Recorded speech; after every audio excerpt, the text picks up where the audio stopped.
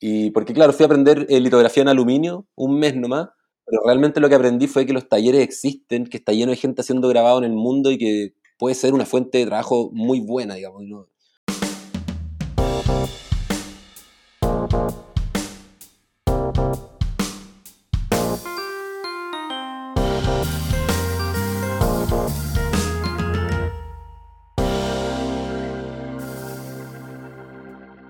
Hola amigos y amantes de la gráfica, bienvenidos al episodio número 90. Les habla su anfitrión Reinaldo Gil Zambrano, trayéndoles una nueva conversación en español con artistas que usan el grabado y métodos de impresión para hacer algo más allá de lo esperado. Hello Print Friend es un podcast bilingüe y al suscribirte recibes notificaciones de los nuevos episodios semanales en inglés con Miranda Metcalf y en castellano con su servidor. Hoy y todos los días, demostrando que la gráfica está más viva que nunca. Hello Print Friend es traído a ustedes gracias a Speedball, quienes producen un rango extenso de productos de muy buena calidad para tu arte desde 1997. Pero todos sabemos que estos materiales no se usan por sí solos, y es por eso que Speedball trabaja con un fantástico grupo de grabadores contemporáneos, quienes hacen un equipo de artistas de demostraciones, artistas como Pavel Acevedo. Así que si quieres aprender unos trucos en estas técnicas y expandir y mejorar tu práctica, ve ya al canal de Speedball en YouTube para que veas cómo se hace. En el programa de hoy estaré conversando con Sebastian Palma, artista gráfico y maestro impresor chileno detrás del estudio Coco Prints, en la ciudad de Santiago de Chile. Coco es considerado uno de los mejores artistas de serigrafía en el país sudamericano. Nos contará sobre sus inicios en el graffiti y la gráfica, describiendo su travesía desde el imprimir camisetas hasta convertirse en impresor colaborativo. Hablaremos del estudio como núcleo del desarrollo de su vida, el lugar donde se formó su familia y el espacio el cual sigue mutando, al igual que la obra gráfica personal. Así que sin más preámbulos, acompáñenme al sur para una conversación con Sebastián Palma, alias Coco. Bueno, sí, entonces hoy tenemos el grato placer de contar con la presencia de un maestro grabador que nos acompaña desde el sur de Chile, y hoy lo visitamos por medio de gracias a la gran tecnología que tenemos ahora después del COVID que nos ha hecho acostumbrarnos a estas visitas virtuales para poder visitarlo a su estudio.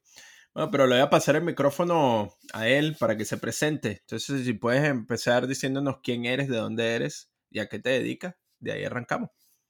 Ok, bueno, mi nombre es Sebastián Palma, soy de aquí de Santiago de Chile, no me movió mucho de aquí y aquí es donde empezó mi trabajo y he estado constantemente evolucionándome dentro del rubro de de la serigrafía específicamente. Eso es lo que me he dedicado los últimos años y es como donde me he enfocado profesionalmente dentro de lo que es el mundo del grabado, digamos, que es lo que más, que hay muchas técnicas y por ahí hay muchas que a uno le gustan o quisiera entrar, pero no siempre se puede. Claro, entonces, como tú bien dices, en los últimos años te has especializado más que todo en la serigrafía. Claro, sí, es que básicamente encontré una salida como comercial para hacerla como, para hacer de la serigrafía una solución práctica para la vida, digamos. Podría decir que para que sea tu trabajo, pero más que tu trabajo es parte de tu vida. Creo que llevar un taller de grabado o un taller de lo que sea, creo que termina siendo algo muy parte de tu vida y uno busca resolverse un poco en el día a día, en la vida cotidiana, a través de lo que uno pueda entregar desde su taller. Wow. Porque ¿Desde en verdad, qué? Cuéntame, porque no, no, verdad. que pienso que el taller estaba sacando la cuenta y ya van a ser 20 años del taller que lo tengo armado desde mi primer taller, digamos. Y las cosas que se han hecho han sido muchas, digamos. O sea, son muchas cosas las que uno puede hacer desde un taller, más allá de que sea solo serigrafía, digamos. Fui pasando por distintos momentos, distintas ganas, distintas búsquedas. Ahí dijiste algo muy importante, distintas ganas. Sí. ¿A qué te refieres con eso? Ah, ganas, claro, claro. Le tengo ganas. Es que bueno, acá es cuando uno tiene hoy, ¿cuál es un sinónimo? Cuando tiene los deseos de hacer algo, digamos. O sea, ahora voy para allá, digamos. Cuando yo era más chico, por ejemplo, me gustaba mucho el graffiti y mi objetivo era el graffiti, la ropa también. Había una mirada más callejera, digamos, ¿cachai? Que puede ser muy diferente a lo que hago ahora, que es un trabajo que pretendo que sea un poco más profesional, enfocado a los artistas y a la producción de obras de artistas, donde estos pequeños deseos o sueños, bueno, fueron cambiando en realidad.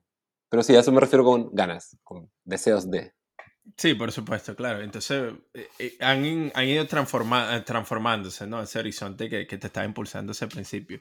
Bien dijiste que al principio, cuando estaba más chamo, estaba más pequeño, te llamaba muchísimo la atención el arte urbano o el graffiti. ¿Esa fue una de las primeras indicaciones o primeros indicios que tuviste en el arte? No necesariamente en el arte, a grosso modo, pero sí en un momento bien importante como de mi crecimiento. Me acuerdo que justo en la época saliendo del colegio, entrando a la universidad, bueno, yo estudié arte, tuve la suerte de estudiar arte en una escuela acá en Santiago, eh, y claro, era lo que me hacía ruido, para mí me hacía mucho sentido el espacio público, salir de la escuela, salir a manifestar ese mundo interno que uno tiene, pero la calle, porque la calle tiene eso que es como muy... hay una causa y un efecto instantáneo. Ya las imágenes pasan a ser un poquito dan lo mismo, es una experiencia que conlleva muchísimas otras cosas más que estar en tu taller lidiando con tu ser interno y ver cómo va a salir esa idea o ese proyecto. Entonces, eso para mí fue un mundo súper importante, como digo, por la calle, por el compartir, pero tengo la suerte también, creo que soy un poco afortunado en eso, quizás me ha ahorrado camino, que mi padre... de formación artista también, siempre estuvo muy ligado al grabado.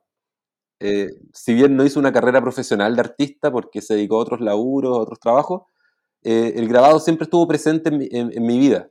En mi casa cuando muy chico tuvo su taller, después lo acompañé a muchos talleres por donde pasó, y como él era grabador, bueno, pasó por talleres de grabado, algunos talleres más colectivos, entonces me tocó conocer el grabado de muy chico, y mirar este mundo que es bien apasionante, creo que escuchando los otros podcasts también creo que es algo muy común en la gente de la fascinación de la instrumentalidad del grabado. O sea, entrar a un taller de grabado y decir, ya, ok, vamos a dibujar, pero ¿qué son todas estas máquinas? ¿Por qué hay tantos tarros con cosas raras que no sabemos para qué son? ¿Por qué todo es peligroso? ¿Por qué no es para niños? ¿Cachai?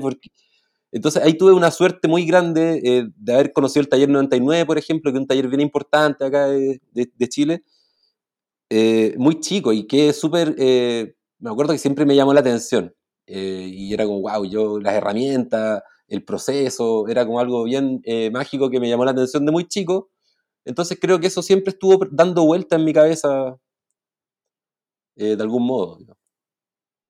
¿Y qué técnica hacía más que todo tu papá? ¿Él hacía más que todo serigrafía o hacía silografía, tallaba linóleo? Claro, no, él hacía silografía, una silografía bien tradicional en terciado y era eh, muy apasionado con eso, con un trabajo muy metódico, muy delicado. Bueno, no vamos a hablar de su mundo personal, pero es una imagen muy interesante, muy delicada y que lo da ese trabajo de la madera real, digamos, cuando hay que trabajar con mucho cuidado un material, darle muchas vueltas, el tallado complicado.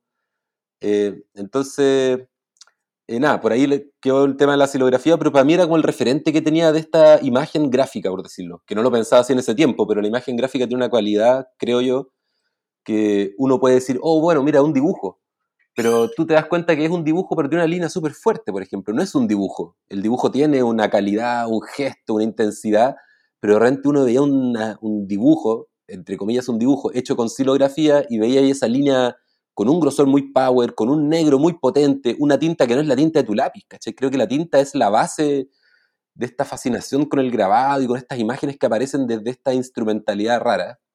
Bueno, igual quería contarte porque mi papá no hacía serigrafía, hacía silografía, que es un mundo hermoso, que yo tampoco he logrado explorar en demasía. Pero me acuerdo que una vez me habló de la serigrafía, éramos muy chicos y yo me hacía poleras. Cuando recién apareció la tecnología de los transfer y uno podía sacar una foto del computador, la llevaban a Dimacoff y te la estampaban en la polera. Y yo me hacía como mis poleras de Dragon Ball Z, esto bien chico igual. Y me acuerdo de mi papá que era siempre es como un tipo medio zen para sus cosas y era como que obviamente vio el transfer y dijo, ay, pero eso es una calcamonía, es un adhesivo. Mm, Yo le dije, sí, pero es Goku peleando. No, yo te voy a enseñar a hacer serigrafía para que hagas tus poleras. Y yo quedé así como, ¿what? ¿En serio? Sí, serigrafía, te hacís tus poleras, eso es de verdad, me dijo. Bueno, nunca hicimos ni una polera, nunca me enseñó nada, pero cuando me tocó hacerse, ver serigrafía en la universidad, que también fue algo muy flash, muy fugaz, usé sus materiales y fue como bien hermoso, como que tomó un bastidor que lo tuvo él guardado por mucho tiempo y usé su bastidor, tenía sus tintas. De hecho, escuchando el otro podcast, ayer creo que anteayer, me acordé y dije, bueno, ahí fue cuando yo me di cuenta que tenía la ventaja sobre mis compañeras, o compañeros, eran más compañeras en realidad, y yo ya tenía esos materiales. Mi viejo los tenía ahí, ¿cachai? Un par de tarros de tinta antigua, una malla serigráfica súper linda, con un bastidor de madera, y me compré mi primer rasero, o mi primera raqueta. Ahí puse toda la plata. Y dije, o sea, dije, bueno, hay que administrar los recursos, ¿qué hago? Me compré la racleta o rasero, no sé cómo le dicen ustedes, y me acuerdo que pedían uno como para trabajar un tamaño carta, y yo ahí ya estaba, ya en la volada del graffiti, esta hambre de las imágenes, y dije, no, este graffiti es súper grande, me la compré de 50 centímetros, me acuerdo. Y que, bueno, fue un acierto en realidad, pues, porque podía trabajar un poquito más grande, ignorando las complicaciones que tenía la serigrafía, pero bueno, era un momento en que tirarse al error era parte del aprendizaje. Jugar con el error y ambicionar siempre eso, que uno dice como un cuarto de pliego. No, yo quiero medio pliego, y después un pliego entero, después quiero una tela, y después así va ahí jugando. Pues. Claro. Ah, increíble. Entonces, es lindo ver, claro, cuando uno hace esa visión retrospectiva y ver dónde se sembraron esas primeras semillas que luego florecieron con esa curiosidad sobre la técnica que ahora tú ejerces como tu profesión. ¿Qué fue lo que te llevó a estudiar arte en la universidad? ¿Tú siempre pensaste que ibas a ser artista o fue una cuestión que vino después? Sí, mira, no tuvo ningún secreto muy grande. Para mí siempre era muy normal el ser artista o el dibujar. Con mi papá, si bien nunca fue como un mentor desde el arte, compartimos básicamente otros temas con mi viejo, que hasta el día de hoy lo agradezco. Hablamos mucho de la naturaleza, la montaña. Creo que ese fue el gran aprendizaje de mi papá. Bueno, otras cosas, pero como que el arte estaba dado por sentado, digamos, era como, ok, el Seba dibuja, está todo bien, oye, dibuja súper bien, pero y está todo bien, y como que era como muy normal, y quizá un poco de flojera también, porque yo creo que entré muy por lo fácil, no era un muy buen estudiante en el colegio, y como que tenía esa carta medio asegurada, como que no, si voy a estudiar arte, algo vamos a arreglar, algo vamos a solucionar, voy a estudiar arte como que soy artista, ¿cachai? De hecho, mi mamá me dijo, acá es muy difícil el proceso de admisión a veces porque hay que dar unas pruebas que te evalúan muchos conocimientos del colegio, y me acuerdo que mi mamá me dijo como, mira, tú tranquilo que los artistas nacen, no se hacen. Y era como, ah, ya. No sé qué tanta razón tenía, pero sí, fue como un camino fácil porque no había que superar ninguna barrera, digamos. Si yo decía que quería estudiar arte, estaba todo bien. Pero igual, después fue un mundo muy diferente a lo que yo imaginaba y como que todo se derrumbó un poco, pero en ese momento en que uno es chico, está saliendo del colegio, era como que era un camino medio dado, medio fácil, digamos. Claro, sí, pues ya tenías como el apoyo de tus padres y bueno, ya habías visto un tanto el camino de lo que era esa práctica en el estudio, ¿no? De Claro, la producción artística. exacto, y mi papá no me podía decir nada como no estudiase arte, siendo que él estudió arte. Se dedicó a otras cosas, le tocaron otras oportunidades en el camino, pero lo logró igual, entonces como que no. Mencionaste ahí que habían unas dificultades dentro de la escuela, y que después como que se transformó ese sueño que tenías de niño a lo que se volvió luego tu realidad. ¿Cuáles fueron algunas de esas dificultades, si no te importa compartir? No, sí, que yo creo que las dificultades siempre radican en cosas como técnicas. Primero son los recursos. eh, yo siempre lo pienso así, creo cuando me acuerdo de esos años, de haber sido por los 2000, yo entré a estudiar arte el 2000. eh, lo que había era tiempo y ganas de hacerlo todo, pero había poco conocimiento, eh, era todo más complicado, pero aún así uno le echaba para adelante y juraba que estaba todo bien y hacía las cosas igual, digamos. Pero a esas dificultades me refería más que nada, digamos, como que ya poder estar dándote el tiempo de ensayar eso o de estar estudiando, creo que ya saltaste una cantidad de barreras y dificultades muchísimo más grandes, pero me refería a eso, como a lo técnico, como de recursos, Sí, más que claro, nada. ¿no? Pues, bueno, como tú bien sabes, y como muchos de nuestros oyentes saben, el proceso de grabado es mucho de ensayo y error. Sí, claro, sí. meterse ahí y Y fracaso, fracaso. exacto, y buscarle la vuelta y darle aquí porque no me sale y pregunta acá y pregunta allá. Eh, o sea, sí, hasta el día de hoy, por ejemplo, cada proyecto que yo tomo es solucionar un problema que nunca antes hayas visto. Entonces siempre, por más que pasen 10, 15, 20 años, siempre te vas a encontrar con un momento en que vas a tener que pensar, solucionar, ver cómo resolver aquello.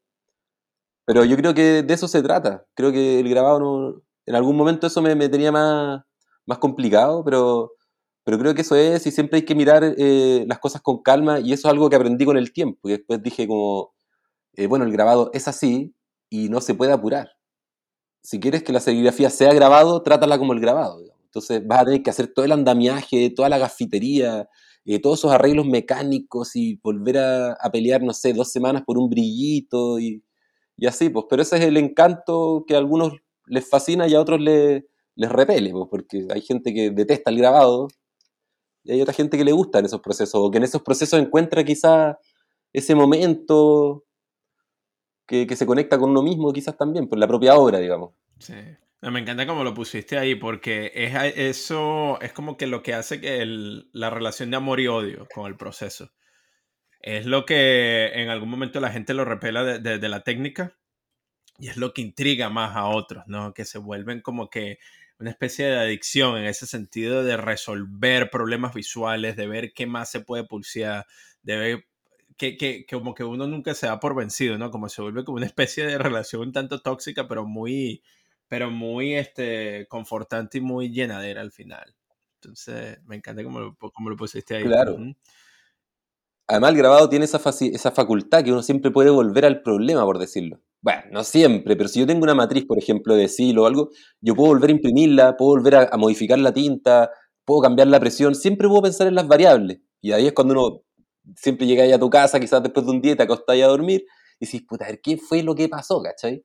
La malla era muy gruesa, la tinta estaba muy densa, o hacía mucho frío, y así vais viendo, aprendiendo también, porque después tú ya sabes más o menos cómo tienen que estar las cosas para no fallar, y aún así vas a seguir fallando, entre comillas fallando, porque tampoco hay que atraparse con eso, pero son variables, son infinitas variables que, como decís tú, a veces te vuela la cabeza y hay otra gente que dice, no, no, no, yo sabéis que quiero, quiero ir para adelante, no quiero ir para atrás, para adelante, quiero ir para adelante y solucionar. Sí.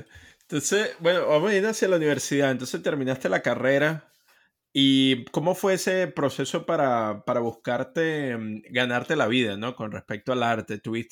¿Cuáles fueron algunos de las otras chambas, los otros trabajos que tuviste antes de dedicarte a abrir tu taller? Ya, mira, voy a ser un poco No, tranquilo, desordenado, dale. pero sí, efectivamente, muchísimas chambas diferentes, las cuales agradezco todas, incluyendo el graffiti. También trabajé mucho con graffiti. En un momento se me empezó a dar la onda de que estáis pintando en la calle y pasaba alguien y dice, oye, pero tú me puedes pintar una muralla en mi estudio. Ah, sí, y así hicimos mucho, mucho de eso.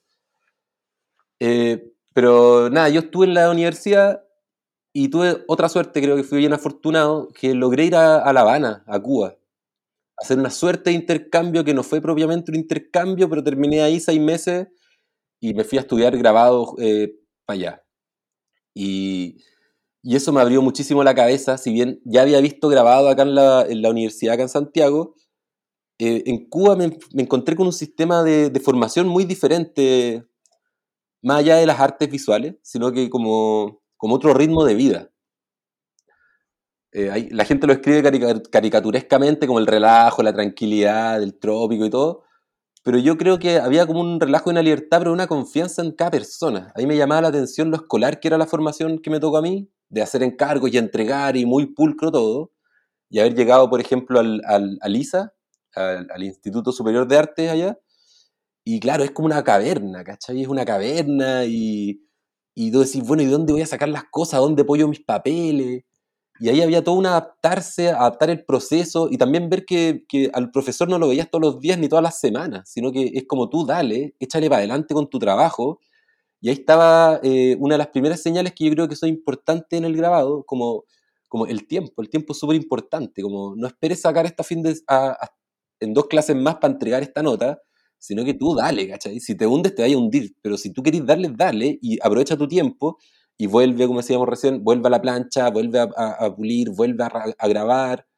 Y para mí eso fue como bien, como, ojo con eso, ¿cachai? Como que ese es el tiempo más importante y es el verdadero aprendizaje, el que uno le dedique a lo que sea que está haciendo, en este caso el grabado, digamos. Porque el grabado te agradece mucho que estés con él ahí y que vuelvas a esa plancha, que superes esas frustraciones y después la vuelvas a tomar.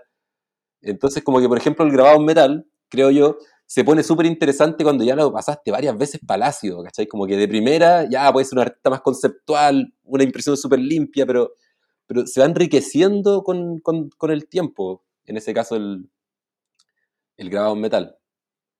Entonces eso me gustó mucho, como ver cómo se abordaban los procesos allá. Entonces parece que era como más que todo casi que autodidacta en el sentido de que es un proceso bien individual. O sea, tú tienes que pasar Sí, ese tiempo solo produciendo el trabajo y descubriendo más o menos cómo tú trabajas, cómo se producen esas marcas, cómo, cómo puedes mejorar ese trabajo, ¿no? Pero tenías algún tipo de crítica o feedback, o sea, sí tenías oportunidad de conversar con tus compañeros y con los sí, profesores. siempre. Sí, siempre, siempre. Mira, pucha, que sabes que había pensado tanto estas cosas cuando uno está con su cabeza y quiero ponerlas de forma clara, pero ponte en los 2000, ponte tú, en los años 2000. No había Facebook, o yo no tenía Facebook, menos Instagram. eh, yo no tenía cámaras digitales tampoco, ¿cachai? Entonces, la relación con la imagen como estudiante de arte era muy diferente. Yo tampoco tenía TV cable, ponte tú, yo no veía lo que pasaba en el MTV, ¿cachai? Y eso hacía una diferencia súper importante entre la gente que sí tenía TV cable, ponte tú, o una impresora en la casa, ¿cachai? Porque sus trabajos básicamente eran, me saco una foto con la cámara digital, que no tenía, la imprimo en mi computador, que no tenía, o sea, la entro en el computador y la saco. Entonces, como que ahí, ponte tú, yo creo que había una cosa importante que para mí también fue una suerte. Como que a nadie le importaba mucho el grabado, a esas alturas. Estaba como que, si bien en otros aspectos de las artes, la estética low-fi estaba súper bien en los 90 en la música, por ejemplo, ¿cachai? Las artes visuales no, ¿cachai? Las artes visuales o la visualidad, el norte estaba en lo HD, en estas imágenes, en poder salir yo tal cual como soy, impreso en un papel, y pongo mi papel impreso y esa es mi obra. Y yo creo que ese impedimento o esa barrera técnica me hizo mirar un poco el grabado con más, como con más ganas, con más como, mira, sabes que esta técnica la voy a abrazar, ¿cachai? La voy a abrazar, es un medio. Yo me acuerdo que trabajaba desde la fotocopiadora, no sé si le dicen así, la fotocopiadora, la copia por toner. Yo andaba con una carpeta de fotocopias, ¿cachai? Como de fotocopias que sacaba, y después íbamos a un par de locales en donde podía ampliar, achicar, recortar, y hacíamos todo el trabajo de Photoshop ahí en el mesón, ¿cachai? Y eso era como una solución barata, pero después me entendí que eso, más que una solución, era un modo. Bueno, pero para no desviarme, como estaba tan, no era lo que la gente quería ni los estudiantes querían, la enseñanza del grabado también era media, no era como ahora, que por ejemplo tú decís serigrafía en la escuela, yo hago clases hoy en día, y la gente se vuelve loca con la serigrafía, porque los chicos lo ven en la calle, lo ven en todos lados, hay una revalorización de los oficios muy grande desde hace mucho tiempo, creo yo. Entonces en esa época, como te decía, a mí me tocó un poco como de costado la cosa, y había un personaje que fue muy importante para mí en mi formación, que en ese tiempo no era profesor, era como un ayudante, era como una especie que aparecía y desaparecía de la escuela, el Alberto Zamora. Y cuando y también tuve un profesor muy bueno, un artistazo, pero estaba muy mayor. Piensa que un artista que le hizo clase a mi papá. Entonces cuando cachó que yo era hijo de él, me tiene que haber odiado. Dijo, ¿sabes qué? Me puse viejo. ¿Quién es este idiota que viene a hacer grafitis más encima? ¿Qué es esto? ¿Cachai? Y me acuerdo perfecto, Pedro Millar, un tremendo artistazo, que paz descanse, le mando su saludo al cielo, pero me lo dijo, cuando vimos serigrafía me dijo, mira, esta técnica es así y asá, me carga, me dijo. La serigrafía no es arte, me dijo. Esto es, o sea, él era un gran Ah, ok. litógrafo, era Ujú. un gran pensador de la visualidad del arte. No hizo ver mucho cine, por ejemplo. O sea, yo lo agradezco toda la clase, se lo agradezco todo. Los retos, los enojos, pero la serigrafía me dijo como, esta weá me carga, es fome, es como chupar un helado, un palo de helado, así. Entonces yo como que me fui armando por el costado, está este personaje, el Alberto, que no era ni profesor ni nada, pero sabía mucho. Y me acuerdo de los computadores, era un Mac de estos cuadraditos chiquititos que eran como ridículos, yo jamás había tocado un computador, creo. Era como que no eran parte de mi vida, ¿cachai? Bueno, y con el Alberto preguntando, y aquí, papá, peleando siempre, y sacaba mis trabajos en serigrafía, y ahí fui como dándole forma a mi formación, por decirlo. Pero pasó otro capítulo que me va a adelantar un poco, que también tuve mucha suerte, porque a la vuelta de mi pasada por Cuba, que fue como un año, me encontré con gente, algunos amigos, otra gente nueva, y tuvimos la suerte y terminamos todos juntos en una casa que entramos de forma un poco irregular, pero yo creo que la vida nos permitió llegar ahí, y era una súper gran casa, donde lo que nos reunía a todos era la música y el grabado, ¿cachai? Todos queríamos ser grabados, un gallo venía de Estados Unidos viviendo, otro de otros lados, otros compañeros de la escuela, y todos convergimos ahí, y esa casa la ocupamos, la usamos, la cuidamos muchísimo, y la disfrutamos por mucho tiempo, donde empezamos a ser grabados. Armamos un taller de serigrafía donde había mucho espacio, muy pocos recursos, pero teníamos un súper taller de grabado en un súper barrio en Santiago, que por ejemplo yo ponía clases para hacer, o sea, carteles para hacer clases, y la gente no me llamaba para hacer clases, me llamaban para arrendarme el local para hacer un mini market, un negocio, ¿cachai? Era una ex carnicería en Providencia. Providencia es como un barrio súper chic, bien acá en Santiago de Chile. Y esto era una carnicería antigua, imagínate una casa de esquina.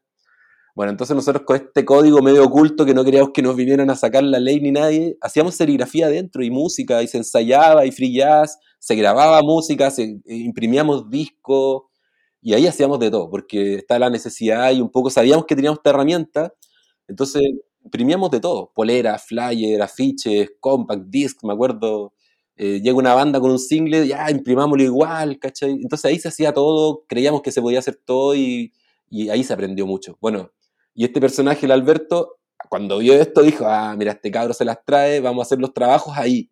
Entonces cuando el Alberto tenía un trabajo, me decía, hagámoslo en tu taller, y ahí estábamos con el Julio, con el Feña, que eran mis colegas, y aprendíamos del Alberto, que el Alberto llegaba y verlo trabajar era aprender. Era como, ya, esto se hace así. Samorator, ¿cachai? Este loco sabe, ¿cachai? Y ahí aprendimos mucho, mucho, Entonces mucho. ahí fue cuando empezaron a producir lo que sería el Fine Arts dentro del taller. No, no, lejos, lejos, lejos. Porque ahí, ¿qué hacíamos en ese momento? Estábamos, bueno, éramos varios, era el Feña, la Cintia, el Julio, y todos éramos artistas de formación, o que pensábamos en ese momento que estábamos con todos siendo artistas, y lo que queríamos era hacer nuestra obra, y esa era como la lógica, era como esto es para que nuestra obra nos salga gratis. Y esa era siempre la lucha, digamos, éramos más jóvenes, hay que ver la forma de costear mi obra, ¿cachai? Entonces, tener un taller era, primero, hacerlo existir, que existan las tintas, todo lo que se necesita, pero para que nosotros podamos hacer nuestro propio trabajo, digamos. Entonces no estaba tanto eso como ahora, que yo ya tengo un taller más pensado, y aprendí un poco cuáles son los tiempos para trabajar con un artista, qué sé yo. Aún así, dentro de todas las pegas que nos caían, o los trabajos que nos caían, llegaban artistas, obviamente, compañeros de escuela, entonces se empieza a correr la voz. Eso es muy loco. Uno empieza con algo así y uno no se da ni cuenta. Imagínate, sin Instagram, ¿cachai? Hoy en día en Instagram tú puedes subir una foto de algo que ni siquiera es verdad, y te pueden llegar gente pidiéndote, pero ahí no, era boca en boca nomás. Y este lugar que era bien mítico, bien especial, que lo teníamos bien cuidado, o sea, era un lugar muy, muy cerrado, digamos, no entraba cualquiera, digamos. Y si bien pasaban muchas cosas, se hacían instrumentos, pero bueno, ahí fue como corriéndose la voz, y mientras más encargos te llegaban, más aprendías. Y ahí sí que habían errores, y ahí sí que habían, no quiero decir No, malas tranquilo, palabras, dale. pero la experiencia es terrible. O sea, me acuerdo de haberme mandado una cantidad de desastres mezclando tintas que nunca supiste usar. No sé, usar plastisol, ponte tú, con mallas de Ay, hijo de 50 puta. Sí. hilos. ¿No? Tintas PVC que las mezclaste con no sé qué solvente, y después la tinta PVC se transformaba, porque ese es un fenómeno extrañísimo de que se separa el plástico en el aire, la estática, y supuestamente tú tienes que entregar un servicio que te están pagando, pero nada. En esa época fue mucho aprendizaje, y lo que importaba realmente era hacer nuestra obra y lo que nos interesaba, entonces al final uno podía, no sé, fue una época Ah, qué genial. bien. Eso es bien importante lo que tú dices, ¿no? De buscar que la obra de uno salga gratis. Porque creo que eso es uno de los principales problemas que ocurre, sobre todo con los que son artistas que se dedican a la docencia, que reciben ese dinero de su trabajo, del trabajo de dar clase, pero luego lo invierten todo dentro del arte y no saben cómo hacer ese balance. Porque el arte simplemente se vuelve como que una vía para el despilfarro, o sea, no tienen ningún tipo de retribución con él, entonces ya se vuelve como que otro peso que tienen que tratar de balancear aparte de sus gastos personales. Entonces el hecho de que tú dices que establecieron este sistema para poder producir su trabajo y que el trabajo no fuera una especie de peso para ustedes, en el caso financiero, es sumamente genial, ¿no? Y creo que es una de esas cosas, Claro, son exacto, esas son estrategias. las estrategias que uno tiene que aprender para poder seguir haciendo arte, ¿no? Y que no sea una dificultad tan grande después. Ujú. Mira, igual es súper paradójico, o sea, tomándonos el tiempo para profundizar ahí, porque dijimos ya, tenemos el taller, y el taller se transforma en una entidad igual, es como el taller, era la carnicería, ya sabíamos lo que era la carnicería, era un lugar que te podría, era un compañero más, pero creo yo que particularmente en el mundo del grabado, es alimentar ese taller, como bien dijiste tú, de repente tenemos recursos y los recursos se dan para el taller, que falta esto, que falta solvente, que falta va, se transforma como en un compañero, en un hijo que hay que mantener, que hay que estar alimentando constantemente. Lo quiero plantear desde el lado positivo, pero a veces es súper pesado. Yo, por ejemplo, hoy en día, lo único estable que tengo en mi vida es el taller, ¿cachai? Porque ahí tengo las cosas que me va a costar mover. Tengo una prensa, los materiales, eh, qué sé yo, toda mi colección de grabados que ya he ido acumulando con el tiempo. Pero si me preguntáis por mi vida, mi casa, yo tengo una mochila y una cama y con eso me puedo mover para cualquier parte, digamos. Entonces el taller se transforma como en esta especie como de monstruito que vas creando y que también se transforma como en una obra, creo yo. Que es como que me gusta pensar eso, que la construcción de los talleres es como un proceso de obra también. Como son el resultado de un proceso creativo, de mezclar cosas, tus propias Ujú. experiencias. Entonces, este taller se llamaba así la carnicería. Yo sé que era una carnicería, pero así lo llamaban ustedes. Sí, no, le llamamos la carnicería y creo que por ahí existe el Oye, está Facebook, genial, quizás, me no sé, encanta. o alguien. ¿Y cuánto tiempo estuvieron ahí en la carnicería ustedes? Mira, fue harto tiempo, fueron como unos 5 o 6 años. Igual fue harto tiempo y bueno, pasó de todo, como en todos grupos humanos, ruptura, eh, bueno, conocimos gente, fuimos papás entre medio, pasó que justo yo y el Julio, que éramos los que nos quedamos porque la otra mitad se fue, se acabó la música y siguió el grabado nomás, y nos tocó ser papás muy jóvenes, y nada, en un momento dijimos, bueno, estamos acá, las guaguas están acá, y efectivamente están ahí porque nosotros estamos en el taller y estamos con guaguas, ¿cachai? Y yo me acuerdo que nada, le empezamos a echar onda y tranquilidad, y yo garzoneaba, me la resolvía siempre por otros lados, iba hasta los restaurantes, hasta que fue el Julio que una vez me dijo, porque yo lo retaba a él, porque él decía, pero Julio, no puede ser tan hippie, la vida es, hay que salir a trabajar, ¿cachai? Sal del taller, hay que ir a trabajar. Este loco vivía de noche nomás, vivía de noche y se encargaba ahí, estaba con las guaguas, también porque estaba en una casa que estaba tomada, no era tan fácil dejarla, era una situación rara. Pero fue el Julio el que me dijo un día, me dijo, compadre, deja de perder energía en garzoneando en las mesas, en los restaurantes, vente para acá y metámosle al taller, pero al 100%, ¿cachai? Entonces, en un momento sí pasó eso, yo me acuerdo que me saturé, nunca más busqué trabajo en restaurantes ni nada parecido, y nos dedicamos a nuestra vida, que teníamos responsabilidades ya de niños. Yo tenía a la Juana chiquitita y la Agustina, que era una niña de 3 4 años, que era de mi pareja en ese tiempo, pero eran mis dos niñas, más el Guido, que era el hijo de él, y le empezamos a meter al grabado a lo loco, así. Era lo mejor, ¿cachai? Estábamos en nuestra casa dando leche, cambiando pañales, imprimiendo, y así, tucutú, y así fueron creciendo, después andaban jugando, entonces, de nuevo digo, yo creo que tú tenía un camino muy afortunado, creo, y creo que no sé, no, si no hubiese sido así, no sé si estaría en el grabado ahora, digamos, pero lo mismo, de esa época tengo recuerdos hermosos, ¿cachai?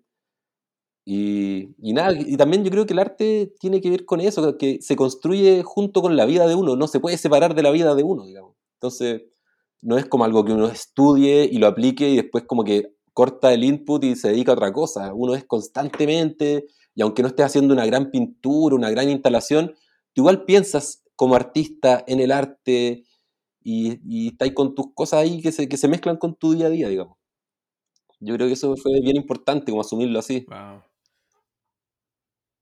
Increíble eso, ver cómo... De hecho, es muy Sí, loco cuéntame. que en esa época, pues, bueno, yo conocí a Neftalí, que es la mamá de las niñas, y que la Neftalí también estaba en un momento como bien extraño de su vida. Ella trabajaba, yo no trabajaba, ella trabajaba como secretaria y era como, bueno, ella es la persona que trabaja, yo tengo que hacer algo, ¿cachai? Pero en un momento ese trabajo a ella le empezó como a agobiar y fue como bien terrible porque ella venía de Argentina, estaba en un país que no era su país, no logró terminar sus estudios por el tema de ser mamá tan joven y en un momento empezamos a hacer serigrafía con ella. Y bueno, cabe decir que su madre era una gran artista argentina, pintora, y que también la impulsó un poco y la leonó y empezamos a hacer cosas juntos, empezamos a hacer ropa juntos. Ella empezó a meterse en el tema de la ropa y vimos posibilidades, hacíamos poleras y las co-creábamos. Es decir, ella pensaba, invertía en recursos, yo producía en el taller y así íbamos como jugando a este sistema.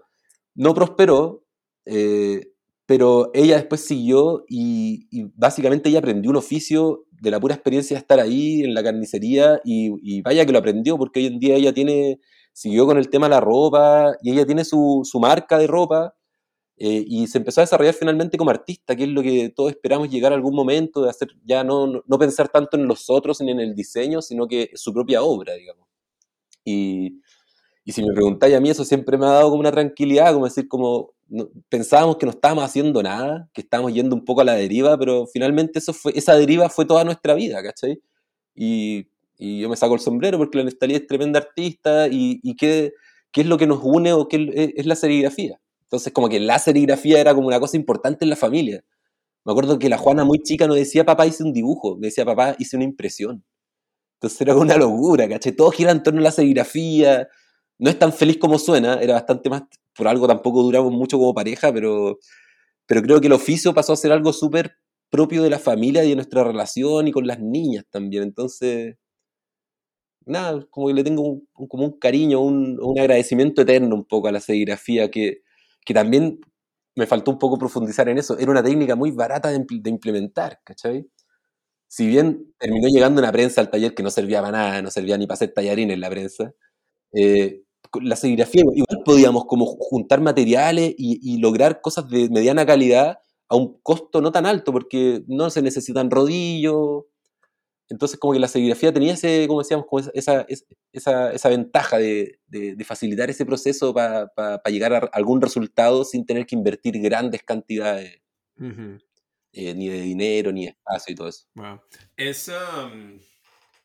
Sí, esa visión que tú tienes, ¿no? De que la serigrafía del taller se convirtió en el núcleo de tu vida, en donde todos tus niños crecieron ahí, o sea, tus relaciones crecieron ahí, o sea, prácticamente te volviste un hombre, ¿no? Creciste como ser humano dentro de ese espacio y todavía te mantienes en él.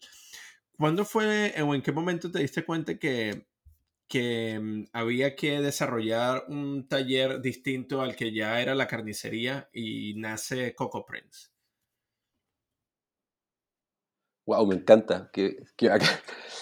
Bueno, sí, pues fue ah, ¿me escuchas? Ah, ya, cualquier cosa me dice.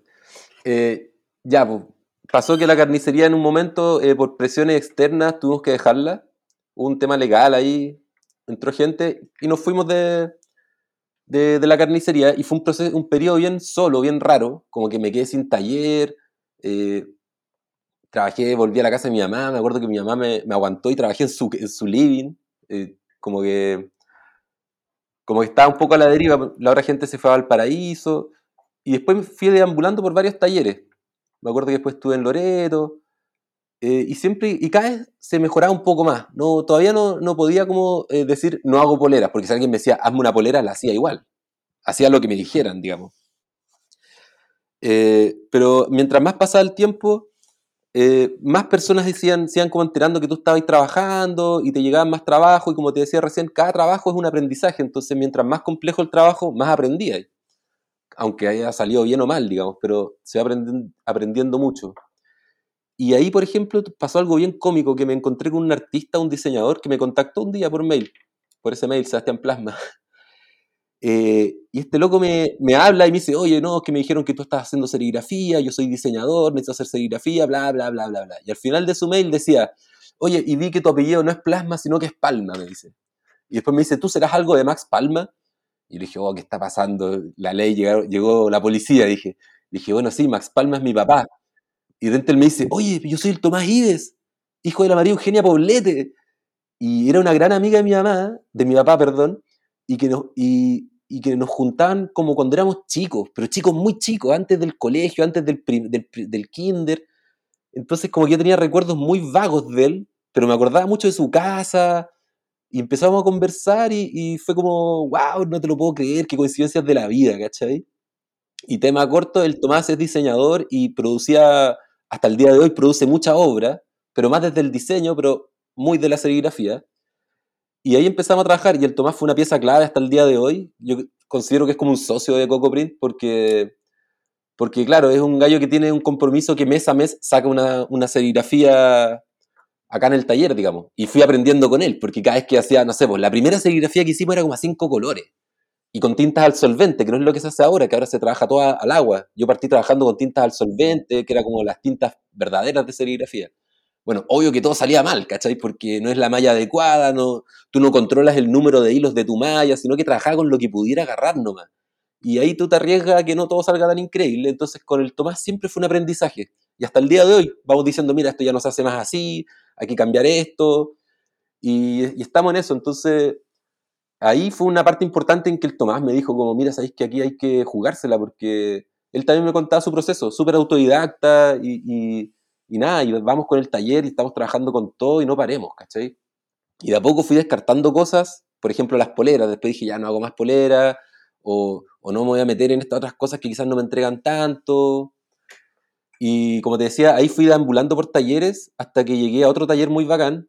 Bueno, todos los talleres donde estuve creo que fueron muy bacanes y de nuevo muy afortunado porque siempre caían talleres de artistas que te reciben, te arrendan una piececita y tú trabajas ahí. Estuve en Loreto 393, que es un súper taller del Giza, que es un artistazo también, y ahí aprendiendo también y te dan el espacio para que tú en el fondo destruyáis un poco el lugar porque los grabadores o los serigrafos en particular como que destruyen los lugares, en los cuartos de lavado. Sí, o sea, era una casa ideal para mí porque la casa del 393 ya estaba media deteriorada, una casa súper fascinante porque parecía una casa embrujada hasta el día de hoy está. Entonces tú podías jugar, como manguerear y no vaya a molestar a nadie, no es como estar en un departamento impecable en que podías salir para atrás y es que te ponía a lavar serigrafía de bastidores en latina, pues, ¿cachai?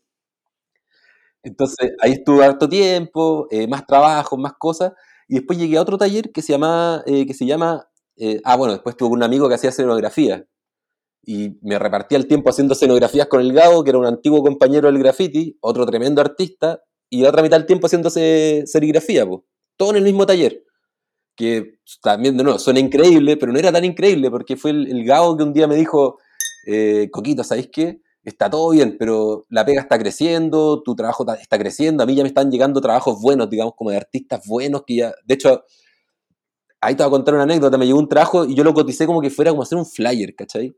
Y fue el mismo artista que me cotizaba, que era un maestro impresor, es un maestro impresor de acá de Santiago de Chile, el Mauro Oscarín, con el Diego Romo, y me dicen, yo le hice una cotización como ridícula, como que estuviera haciendo boletas, ¿me entendí? Me dijo, no, no, no, a ver, para. Estamos trabajando con Benjamín Lira, creo, o Hernán Gana, que son artistas, ¿cachai? Que están en el mercado, que venden. Entonces, mira, danos tiempo, considera que esto se va a demorar, no lo cobrís como que sea hacer como una impresión y chao, ¿cachai? No lo cobres como por formato, tómate el tiempo, cóbralo bien, y me ayudaron a entrar en ese mundo y a entenderlo. Y dije, pero ¿cómo? Hagámoslo así, ¿cachai? Cobra bien, trabájalo así, y fue como que creo que la primera vez que hice un trabajo en que dije, wow, hay que hacer el equilibrio, cuánto estoy cobrando y cuánto tiempo le estoy poniendo a esto, ¿cachai? Más allá de los materiales, más allá si el papel te lo traen o no, y ahí creo que fue la primera vez que entré, o que visualicé esta ecuación que hasta el día de hoy me tiene loco, que es recursos versus tiempo, ¿cachai? ¿Qué vale más, el dinero o tu tiempo? Y ahora estoy en eso y bueno, ahí fue maravilloso porque si bien fue súper duro, una pega gigante, muy difícil, en un espacio muy chico, con muy pocos recursos, pero que quedó súper buena, ¿cachai? Y el Hernán, que era el artista, quedó feliz, todos felices, y yo creo que ahí fue la primera vez que dije como, ah, mira, ¿cachai? Hay un mundo acá. Están estos gallos trabajando como impresores para estos artistas que no empezaron ayer, ¿cachai? Yo estaba en el colegio y esto ya estaba pasando, ¿cachai? Entonces, por ahí empecé como a entrar en el mundo un poquito más como más profesional, entre comillas, profesional. Bueno, y ahí fue mi amigo Gabo, el Gabo, 6 dedos, que me dijo, mira, ¿sabéis qué? Decide. O trabajáis conmigo en las escenografías, que lo estamos haciendo bacán, o te dedicáis a tu taller, que también lo estáis haciendo bacán. Y ahí yo le dije un poco al Gabo, puta Gabo, ¿sabéis qué? puta, voy a seguir con la serigrafía, ¿cachai? Y en eso llegó otro artista que un día me dice a trabajar también al taller, gente que conocía, por ahí conociste gente en la universidad, después qué sé yo, llegó. Y le hice un trabajo que quedó muy charcha, muy penca, así como que cero conocimiento de nada, pero lo hicimos igual. Pero al loco le encantó el tema de la serigrafía, le encantó de ver que yo estaba trabajando, ¿cachai? Como, porque después salimos de la escuela, nos perdimos las pistas y cada uno estaba loqueando. A mí como ya era papá, me tocó un poco tomarme en serio lo de la pega, lo del trabajo, digamos, pero tomármelo en serio, ¿cachai? Como no imprimir y después ir a loquear, sino que darle, darle. Y yo creo que le encantó esa. Me invitó a su taller. Y me invitó a un taller que se llamaba Gamos, donde habían otros artistas que también se están dedicando a la pintura y todos medios colegas. Y también fue un súper impulso, ¿cachai? De partida porque estaba con estos chicos que ya estaban dedicándose al arte como un poco profesionalmente, vendiendo su obra, que para mí era como algo, wow, ¿cómo lo están haciendo, cachai?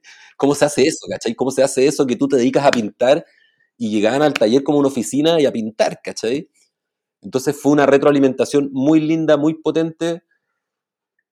Al tiempo empecé a trabajar con los artistas, ahí está el Santiago Ascu y el Yai, que el José Mayor, que eran artistas que estaban curiosos de todo y les encantaba ver que había alguien que estuviera haciendo serigrafía y eso fue una súper inyección de energía y también lo mismo, como dediquémonos a trabajar con artistas y como decíamos al principio, como solucionemos esta cuestión, hagamos pruebas, miremos, intervengamos. Y bueno, y ahí fue cuando le pusieron Coco Print a Coco Print, pues, que yo estaba ahí, veían que imprimía todo el tiempo, el estampa nunca, todo el día en el taller, hasta que creo que fue el Jake el que un día me dijo, ¿sabes que esta cuestión se acabó? Vamos, estas son Coco Print. Me hizo un logo al tiro, el logo que está en el Instagram lo hizo el Jaikel, pero en 2 minutos, y le pusieron Coco Print y para adelante, y no solo el nombre, sino que siempre trabajé con todos, ¿cachai? Trabajé con unos, después con otros, y en un contexto muy rico porque estamos todos en la misma casa. Entonces, cuando hay un problema, por ejemplo, o ya se fue todo al desastre, oye, puta, ya hay que le hablemos de esto, ah, ya, arreglémoslo al tiro. Entonces, pude vivenciar el proceso del impresor que trabaja lado a lado con el artista en un contexto súper privilegiado de nuevo, porque, bueno, en una casa muy entretenida además. Eso, no sé por qué me fui para allá, Mm, pero como que hay. wow. Entonces, no, pero está excelente porque, claro, cuenta cómo fue esa historia, ese bautizo de tu taller, ¿no? Y fue todo un proceso muy natural, una cosa llevó a la otra. Y bueno, y ahora eres maestro impresor y ya te manejas más con artistas que están reconocidos, se ve que la obra ya se produce para la venta a otro nivel, ¿no? Que serían las galerías y coleccionistas. Entonces ya has estado como que subiendo de nivel en tu trabajo poco a poco, pero todas esas experiencias que he tenido anteriormente han ido nutriendo tu calidad técnica para poder asistir a esta gente de la mejor manera. En el caso de Coco Prince, ¿qué piensas tú, qué estás cocinando para el futuro? ¿Qué es en qué estás trabajando ahorita que puedes decirle a nuestros oyentes para que estén pendientes ahí en tus redes sociales? Chuta, el futuro. Mira,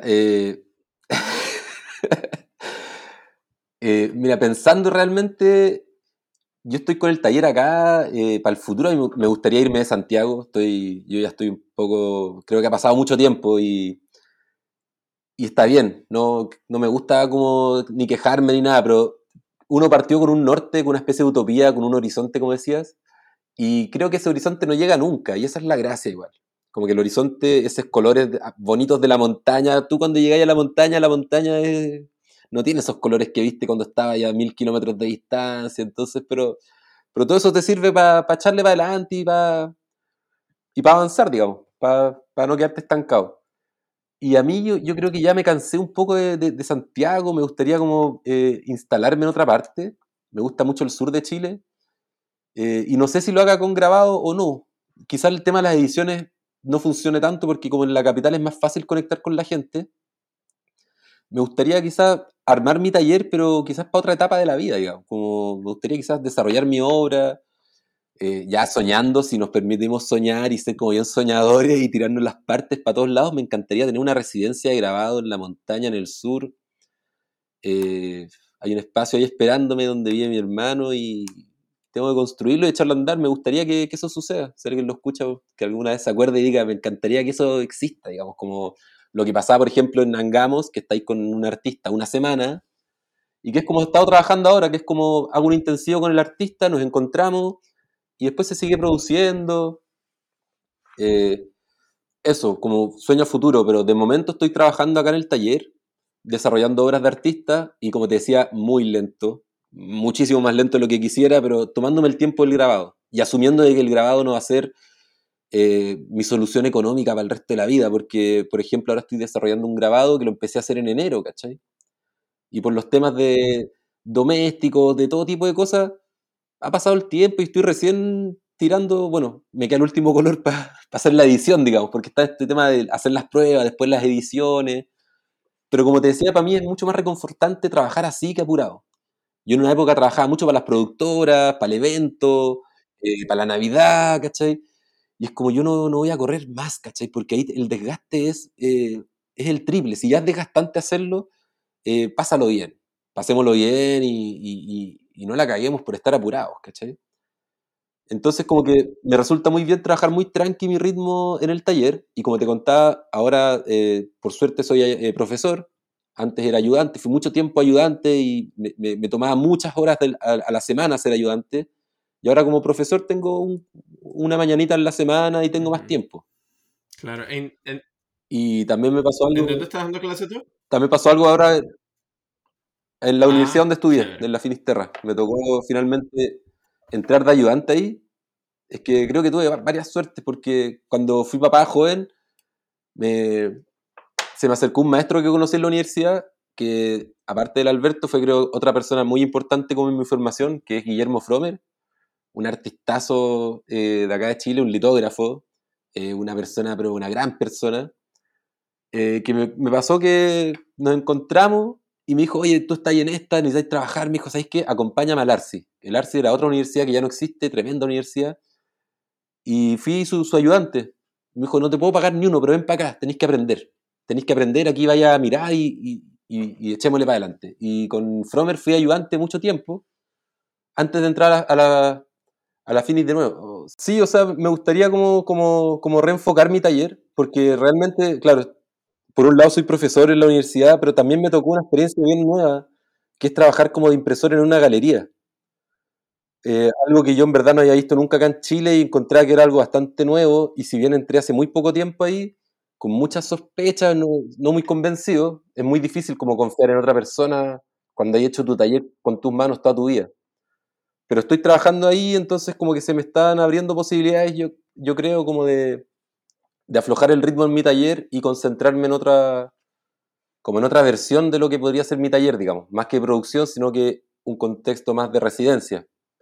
Porque clases he hecho en el taller y esa parte ya la he pasado, digamos. Como que me interesa igual, me gusta. Pero me gustaría como hacer un formato residencia más intensivo. No sé si tenemos tiempo, pero es que otro paso importante que me tocó a mí en la vida, digamos, es que en algún momento, no me acuerdo bien si fue el 2014, me tocó ir al Tamarin Institute en Nuevo México. Eso me abrió la cabeza, creo que es importante decirlo porque realmente al Tamarin llegué como Coco Print, pero del Tamarin volví y dije, se acabó, esto es un taller de ediciones realmente profesional. Tuve la suerte de estar con gente ahí, no solo los profesores, que estaba el Bill, el Rodney Hammond, que fue gente que te miraba y te decía, pero ¿cómo tú no tienes, pero cómo tú eres el gerente, haces el aseo, eres gerente, eres impresor en tu taller, ¿cómo lo haces? Me decían. O sea, tu taller es increíble, te decían, como, ¿de dónde produces toda esta obra?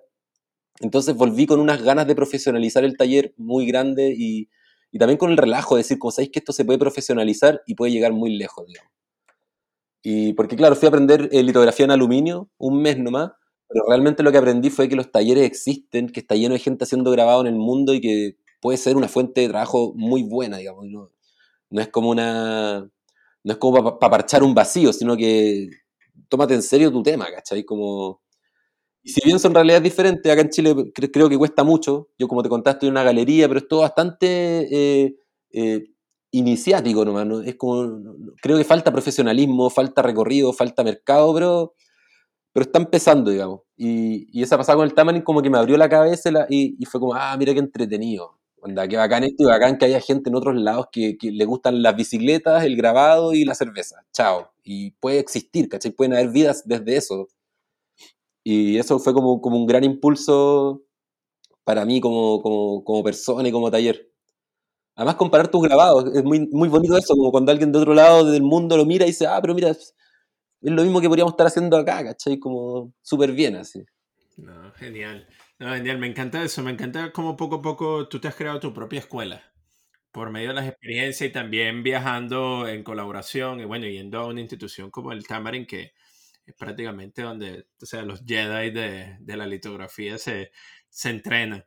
Pero bueno, Sebastián, de verdad muchísimas gracias por tu tiempo. Eso ya para cerrar, agradecido por la oportunidad de conversar contigo y darle a conocer un poco más sobre la historia de Coco Prince y tu historia personal con el resto de nuestros oyentes. Si puedes decirle rapidito a nuestros oyentes cuáles son tus redes sociales para que te sigan y puedan seguir viendo tu trabajo colaborativo. Ya, pues sí. Bueno, gracias a ti igual, pues que rico igual conversar un rato. Yo tengo el Instagram CocoPrint, el único lugar donde tengo obra y la verdad es que lo tengo súper desactualizado. Lo voy a actualizar, pero creo que han pasado más de un año en que no subió trabajos que hago porque no soy muy bueno para las redes sociales. Pero el Instagram de CocoPrint es todo lo que hay, digamos. Y soy muy fan también de que si alguien quiere o puede, que venga al taller y aquí que vea los grabados con la mano, como me gusta decir a mí. Creo que las cosas hay que verlas con la mano y... Pero bueno, si no está la posibilidad, en el Instagram siempre se puede compartir y preguntar todo. Perfecto. Bueno, muchísimas gracias, Sebastián. Un fuerte abrazo aquí, el mayor de los éxitos, y esperamos ver en un futuro no muy lejano esa residencia para después promocionarla por medio del podcast y que gente de todo el mundo que nos escucha pueda ir a No, visitarte allá. sería genial, me encantaría. Gracias a ti, Perfecto. Reinaldo. Dale. Bueno, este ha sido nuestro episodio del día. Acompáñanos la siguiente semana, donde estaremos conversando con otro invitado especial. Este episodio fue escrito y editado por mí, Reinaldo Gil Zambrano, producido por Miranda Metcalf y música de Joshua Weber. Mil gracias y hasta la próxima.